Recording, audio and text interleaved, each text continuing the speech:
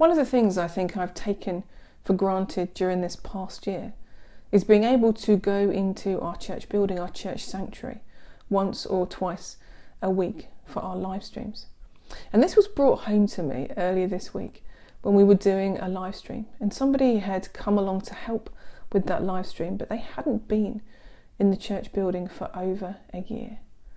And they'd got there early, and when I arrived, I found them just walking around and just breathing it in, saying, I have missed this place.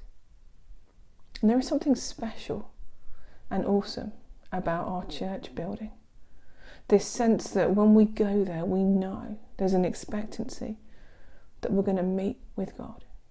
Maybe that's built on experiences in the past when we've been with others and we've worshipped and we've praised, or we have clapped at baptisms, or we have just been fed by the Word of God.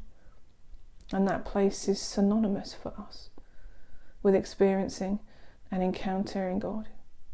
Or maybe because it is holy ground, it is a place where God's Spirit just richly dwells.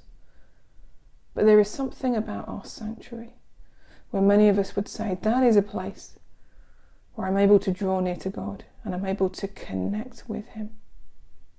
In the Celtic tradition, they often used to call places like that thin places.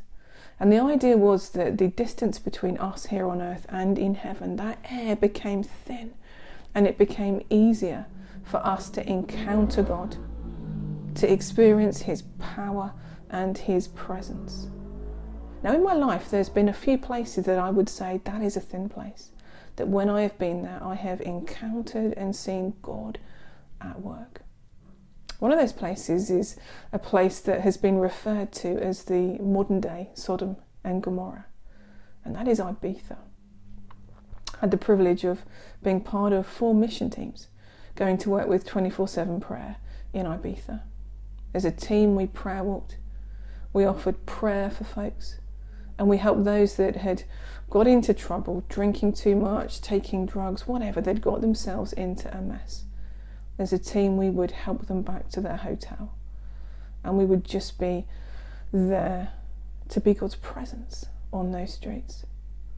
And in that place that you would think there is an absence of God because of the debauchery, because of everything that went on, in fact there was a far greater presence of God.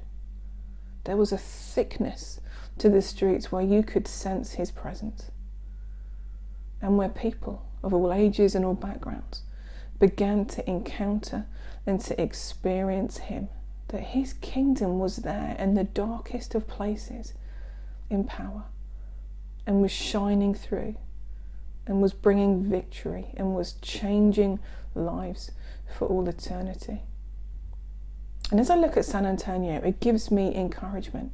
I think if God was there in the midst of such a dark and difficult place, how much more is He present in my life and in the places that I go into and encounter every day?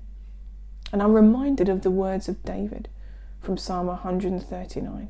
David says this: "You have searched me, Lord, and you know me. You know when I sit and when I rise. You perceive my thoughts from afar. You discern my going out and my lying down.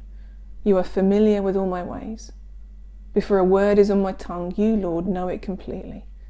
You hem me in behind and before, and you lay your hand upon me.